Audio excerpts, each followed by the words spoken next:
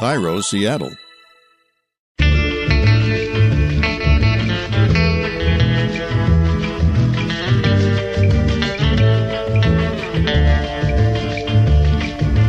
I'm Rachel Bell, and this is Your Last Meal, a show about famous people and the stories behind the foods they love most. Today on the program, R&B and soul singer Alan Stone.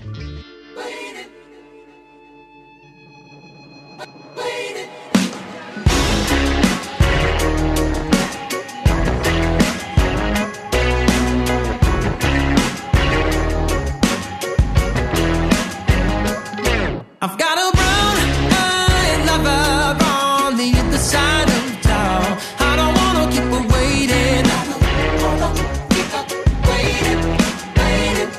That is Alan Stone's new song, Brown Eyed Lover, and he'll be singing that song and many others all across the land when his U.S. tour kicks off in Portland, Oregon this October. But before Alan goes on tour, he's getting married to his Brown Eyed Lover. That song is about her. A woman who cooks so well, he wrote a song about one of her dishes. Something he doesn't usually do. No, I don't write about food. I mean, I sing about food when I'm at a restaurant or something. But I sing most of my life. Like, I kind of just sing throughout. Yeah. You know, give me that nasty coffee from the... From the break room. From the break room. I do that too, but I don't have a voice like you. Tiny creamer, tiny creamer, tiny creamer. Later in the show, Alan will reveal the dish his fiancée cooked that inspired his song, VooDoo. And we'll dig deep into one of America's most beloved foods, a dish that presents like a snack, but eats like a meal. A dish that will inspire a modest amount of punning on today's episode. I really held back. Please believe me.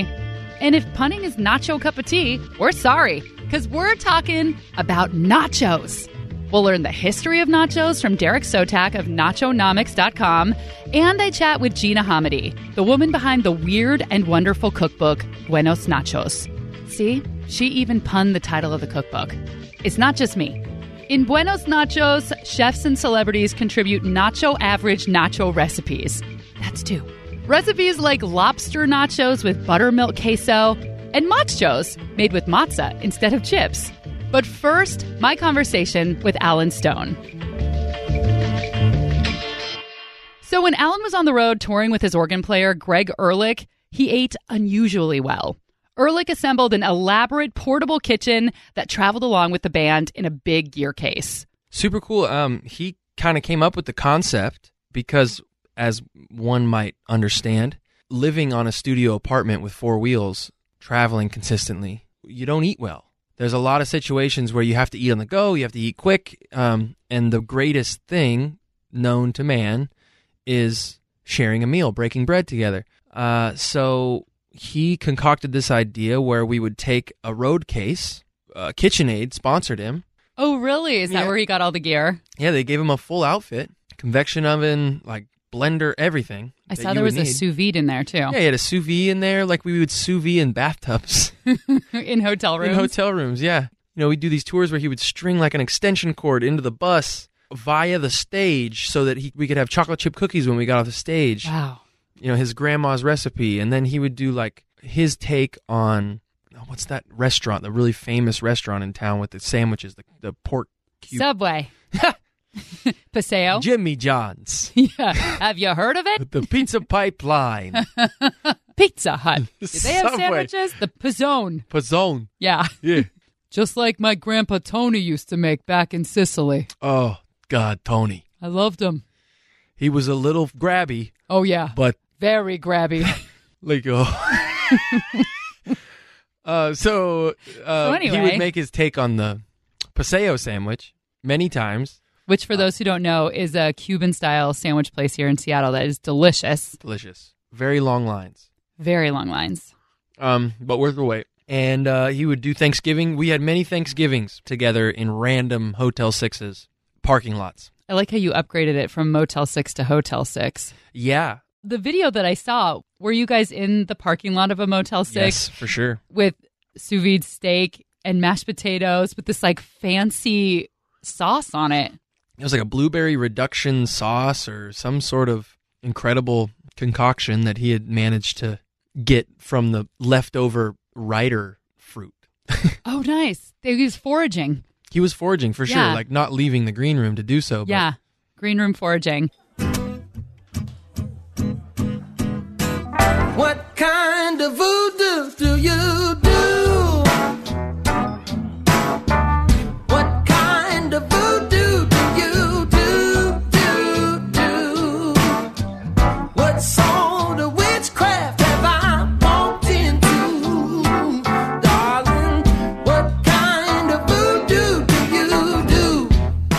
Like I mentioned earlier, Alan wrote the song Voodoo about a dish his fiancée cooked. But you'll notice that he refers to her as his wife. we are technically fianced, but I don't like that name. Okay, too French? I don't know. I just like wife. I like the name wife. I really enjoy that name. This is my wife. Mm-hmm. Super awesome. Very endearing. Speaking of your wife, I was told that your song Voodoo is about a dish that she makes. Yeah. Can you talk about that? Totally. I'd love to. So my wife is an incredible cook. She comes from a lineage of incredible cooks. Her mother is amazing. Taz came to the table with these arancini balls, essentially. Rice balls with goat cheese and some spices in it. And I'd never had anything like that before in my life. So she brings them to the table. They got this beautiful Asian slaw on top of them and this spicy mayo. And she brings them to me and my producer at the time. We're living out in a cabin near Spokane. And she's, I might try these, mate. Have some. These are arancini balls. These are like veggie nice balls. And I took a bite, and I'd never had an arancini ball or anything this great. I took a bite. I looked up at her, and I'm like, what kind of voodoo do you do? And me and my producer just right away looked at each other and started, what kind of voodoo do you do? And it just wrote itself pretty much at the table right there. Really? The melody and everything? Everything. What kind of voodoo do you do? It's super catchy. It was cool. Yeah, and then the third verse was, what kind of... Everyone's favorite verse. Yeah. Right, yeah. That's really cool. So has food and cooking inspired any of your other music or lyrics? No. That's it. No, I don't write about food. I mean, I sing about food when I'm at a restaurant or something. But I sing most of my life. Like, I kind of just sing throughout. Yeah. Give me that nasty coffee from the... from the break room. From the break room. I do that too, but I don't have a voice like you. Tiny creamer, tiny creamer, tiny creamer. Yeah, I told my boyfriend the other day, you didn't know when this started that you were going to have to be with someone who sang all of her thoughts. It just happens. Yeah. Mm-hmm. Alan Stone grew up in a small town in eastern Washington. Narnia. Yeah, Narnia, Washington. Yes. Chewelah. And you grew up in the church, and that's where you learned to love singing. Is that right? Yeah, totally. Alan's dad was the minister of his church, where he started singing as a toddler. I can't remember a time when we didn't sing. It was just constantly happening. Obviously, when parents work in the church, you're just always there. Just grew up in my dad's church. And then as a family, we would sing songs too. So you would learn, we would go on missions trips and we would learn like songs in the native language of where we went. Oh, wow. And then we would come back and sing those songs for different congregations that we would go and visit and tell about all the good work we'd been doing in, Mexico or Ukraine. We went to Ukraine a lot. And then my pops was a guitar player, and he taught me a few chords, G, C, D, and I realized that was a wonderful way to get attention. And because of my extreme narcissism, I was like, wait a second, everybody pays attention to me and stops talking if I pick up this little weird device and sing in pitch. And soon thereafter started writing my own songs for, the local like schoolgirls that I wanted to hang out with and sing them. We would do like speakerphone thing. I would call them, and then they would be like, yeah. Girl, you know what I'm saying. Want to sit next to you in math so bad, but then Tara won't move. She's the one that's in between us in the seat. Yeah. Hate Tara. Oh, she was... Couldn't she have just moved?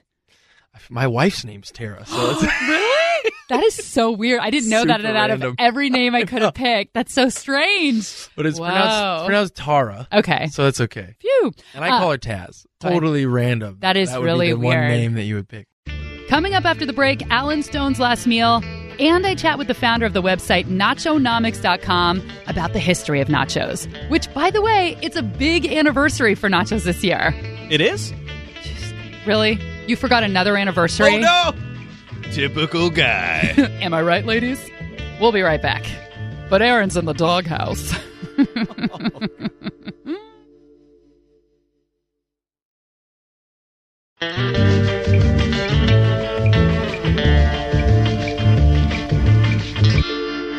So let's get to the crux of the matter here. Okay. What would your last meal be? That's a very interesting question. I'm lying to you in part. One, Okay. my last meal I'm going to say is nachos, but it wouldn't be. Oh. I want to have a conversation about nachos because I think it's going to be way more interesting than my last meal. My last meal would probably be like, a prime rib or like a filet mignon or something. Yeah. But nachos, I have such a history in my family with nachos, and I don't know anything about it. So I was like, I want to learn about nachos. Let's talk about nachos. So my last meal would be nachos. But it's nacho last meal. But it's not nachos either. It's nacho last meal. I know. I was like, ooh, this is going to be full of annoying puns. I'm so excited for this episode. The same annoying pun over and over again. So what do you love about nachos besides the fact that they're kind of the best and everybody loves them? They're a universal food that I think everybody loves, and they can be done so well, and they can be done so wrong. Yes. Nachos I've had probably in every corner of the world. It's kind of like my go-to. Like if I'm on cheat day, I get a plate of nachos, man. I'll destroy those nachos. Okay, I have so many questions, but let's start with what are the perfect nachos, and then what is a way to totally screw them up? Oh, God. Okay, so the best nachos, it starts with the chip. The chip needs to have a consistency and a strength to it that by the end of the nacho, you've still got a durable tortilla chip. Yes. The worst thing that can ever happen in a plate of nachos is 7 bites into the nacho. The chips are like linen cloths, and they're flipping everywhere, and the refried beans have just molested the tortilla chip to a point where it's like, it's not a chip anymore. It's like a leather saddle. It's given up. It's given up. Yes. It's let itself go. Cheese distribution. You need to melt in layers. Yes. Beans and guac and sour cream and lettuce and all these, don't put those on until the end. You got to season the carne asada or the carnitas, whatever it is you're going to put on there, the chicken maybe. And you got to cook that off before you throw it on the tortilla chip. And that's as far as I've gotten with the science of That's good, though. nachos. How do you feel about nacho cheese? Well, you can go about it in a lot of ways, right? You can do the best way, which is make queso. Okay. I mean, I don't know exactly how they prepare it, but it's like a combination of half and half, like heavy cream, white cheese, like there's some cool spices in there. You can do it that way, which is always great. I really hate the nacho cheese that you would get at a baseball game with those round chips. Like that is so gross to me. I don't like it. It makes me feel like a snob, but just like the kind that pumps out of the machine. No thanks. Yeah, I would agree with you. Although when I was a kid, that was my favorite thing, like going to the local football game. Like a high school would play right across the street from my childhood home, and that was my thing. I was like, Mom, I need $2, and I'm going to get a Mountain Dew, and I'm going to get just round tortilla chips with like runny, saucy cheese. It was the best thing. Okay, so queso. Queso. You said you're interested in knowing the history. I'm excited to dig into it and learn the history too. But I want to know if you could just make up quickly what you think the history of the nachos could be. Where do you think they came from? I don't know. This is just a literally throw the ball in the dark guess. Yeah. My guess is they originated somewhere near Texas or San Diego, a Mexican restaurant. And I think that they probably were just like, well, we got all these leftover tortilla chips. We should just make a thing. Maybe we pile them up and melt the cheese and throw some meats on. That's sort of my guess, but I don't know. I hope there's a longer tradition of nachos. I hope so, too. I'm excited to dig into it. This year marks the 75th anniversary of the invention of nachos, which is a damn good excuse to grate some cheese, make some guacamole, and eat more sour cream than the Surgeon General recommends. And Alan's shot-in-the-dark guess about where nachos came from is actually very close to the real story. Please welcome nacho historian, not his actual title, Derek Sotak to the show. Derek is a nacho fanatic and the founder of the website nachonomics.com. And so now does everybody give you nacho gifts and it's the one thing that you're defined by and you can't escape them? I mean, that's pretty much it exactly. So for Christmas, I got 3 nacho books that I already had. So I appreciate the thought, but you don't need to. You can branch out a little bit. I'm more than just nachos. Sorry, Derek. Today, or at least for the next 10 minutes or so, you are not more than just nachos. You are only nachos, and you will be our nacho Sherpa, educating us on the history of one of America's most beloved and least polarizing foods. They were invented back in 1943, so here we are 75 years later. And who brought the world nachos? Ignacio Anaya was the credited creator of nachos, and we get the name nachos from the shortened version of Ignacio. Basically, he was either the maitre d' or the cook or just all-around handyman type of guy at the Victory Club restaurant in Piedras Negras, Mexico. And as the legend goes, a group of army wives came over from an Air Force base right over the corner in Eagles Pass, Texas. And they showed up right as the restaurant was closing. And Ignacio, being the ever-humble host, was like, all right, you guys hold on a sec. I'll see what I can do. So he went in the back room of the kitchen and was like, all right, what do I got here? I got some tortillas, I got some cheese, I got some jalapenos. And we shredded up the cheese, threw on the tortillas, threw that on the salamander, which, named after the mythological beast, melts the cheese, and then cut up the jalapeno, put it on top, and boom, Nachos Especials was born. And that ultimately got shortened to Nacho Specials, and then finally, as we know today, just plain nachos. So how did that one plate of nachos that was served randomly one late night by somebody who may not have even been a cook at the restaurant turn into a national phenomenon? In 1949, we have the first mentioned version of it in the Taste of Texas cookbook, which is edited by Gina Hamadey. In 1954, we have a first mention of the original recipe in a cookbook out of St. Anne's Church, which was in Texas. And then in 59, we have Carmen Rocha, who's kind of the 3 major people who brought nachos in the world. She's the second one, and she was an Austin native who moved out to L.A., started working at the El Cholo Mexican restaurant out there, and brought nachos with her and kind of expanded on that point. So at this point, we got nachos in Texas, a little bit of Mexico, and L.A. But nachos really exploded in 1978 because of a historical call at a Monday Night Football game. But in 1978, it was a Monday Night Football game between the Baltimore Colts and the Dallas Cowboys, and it was a blowout of the Cowboys 38, the Colts 0, and Howard Cosell was, narrating the thing from the stadium and trying to make it exciting of this giant blowout. And they gave him a plate of nachos brought up to him in the booth. And he was like, I like these. How do you say these? Are these nachos? Are these nachos? And then after that, just started using nachos as like an adjective. Like, oh, hey, check out that nacho run, whatever. Because, he was a very purple prose type of character, was Howard Cosell. And it just caught on across everyone who heard about this thing and needed to know what it was. And thusly, it kind of spread across America at that point. As you might imagine, Derek eats nachos wherever he goes. Although he has slowed down his consumption due to the metabolism woes that come with getting a little bit older.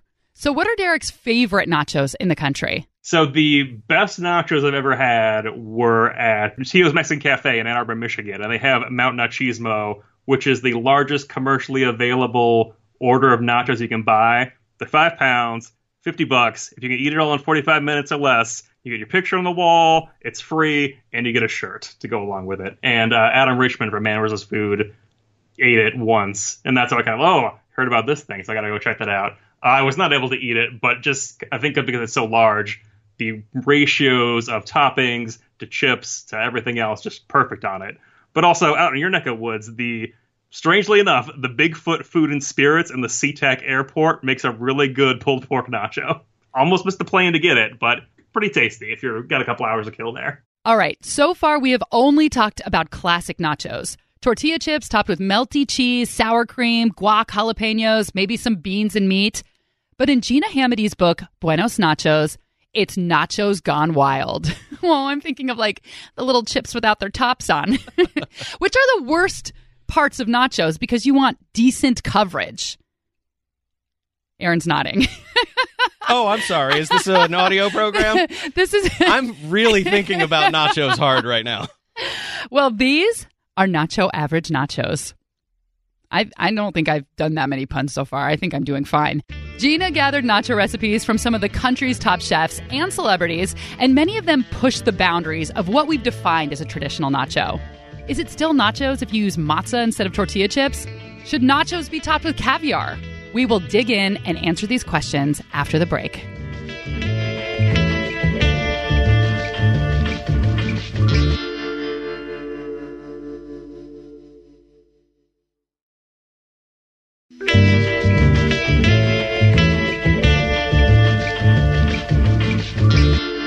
If you love nachos, and I'm guessing you love nachos, really, who doesn't love nachos? You will need to pick up a copy of Gina Hamadey's book, Buenos Nachos.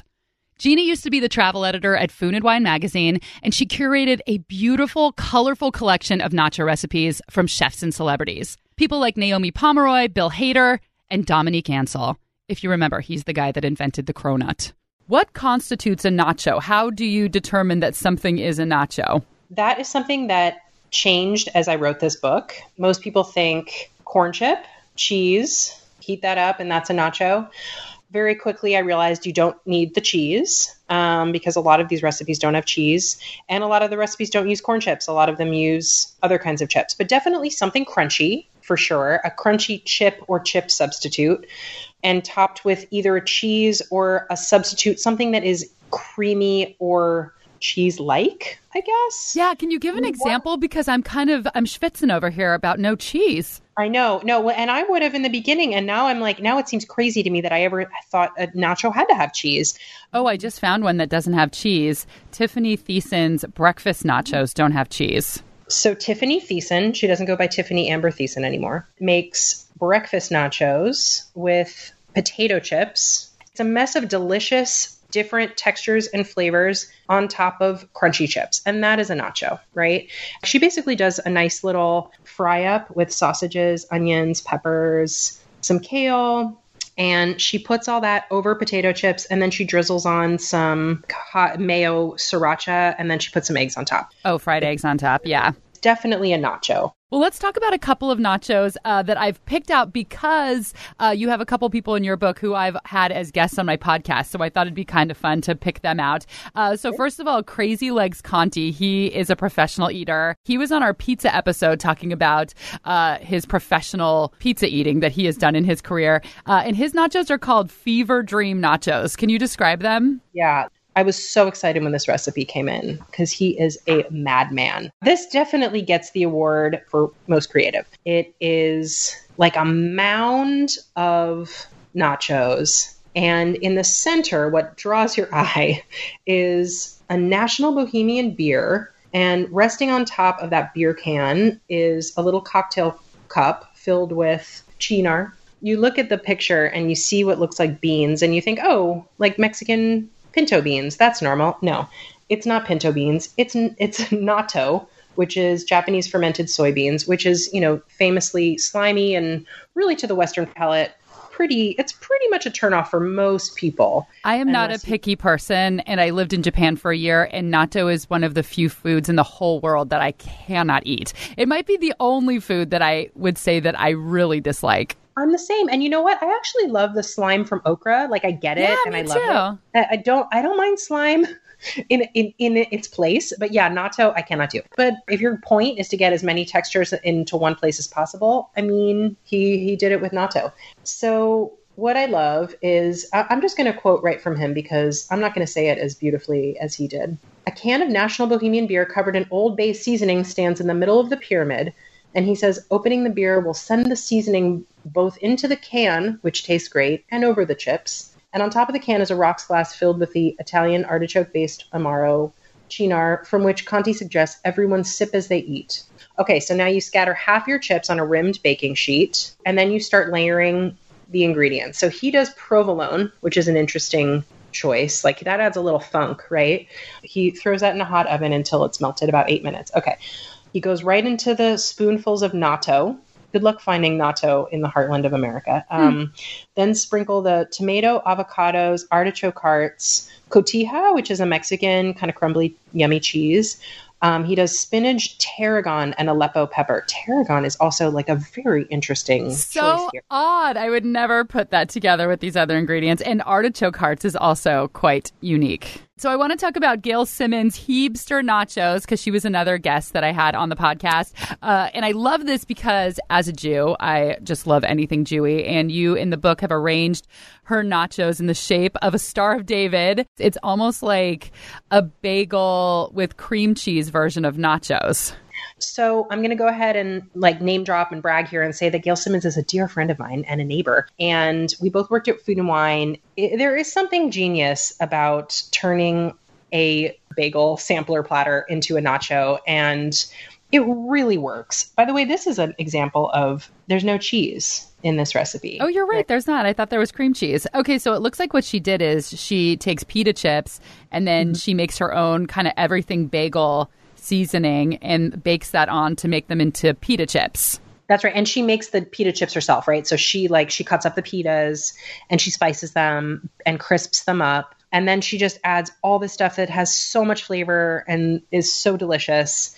And when you get it all in one bite, it's that's a little bit of magic. And you think that I would never think that that's a nacho, but it absolutely is a nacho. Can you talk about the ingredients that go on it? She adds capers. That's a little pickle. That's a really tangy flavor. Sour cream for the creaminess. Whitefish, can never go wrong.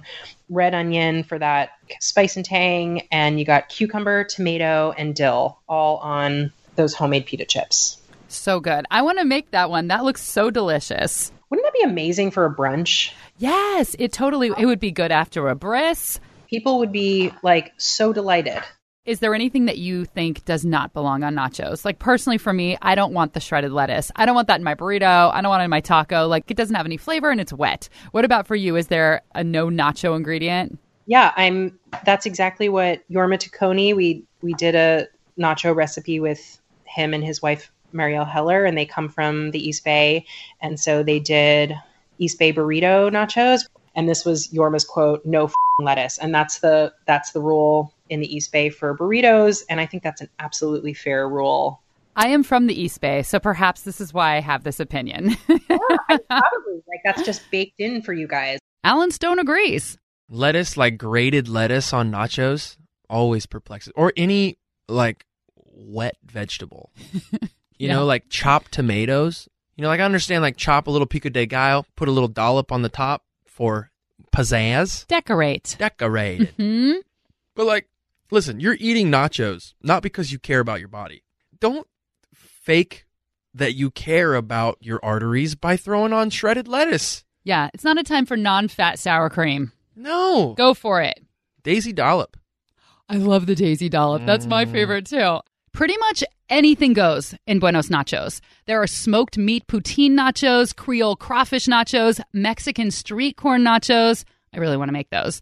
But Gina does have a line she'd prefer you not cross. I was interested in the beginning of your book because there were some rules, some things that you kind of put your foot down and you said, you know, never make nachos in the microwave and try not to use bagged cheese, just grate your own. And I was interested in why these were absolute no's because the book otherwise has no limitations, as we've been talking about, you know, nachos every which way. I am thrilled to talk about that. Okay, so growing up, that was nachos to me was shake a bag of tortilla chips onto a plate, add grated cheese from the store, throw into the microwave. And like, I mean, it's fine. It's not, you're not going to be like upset about it.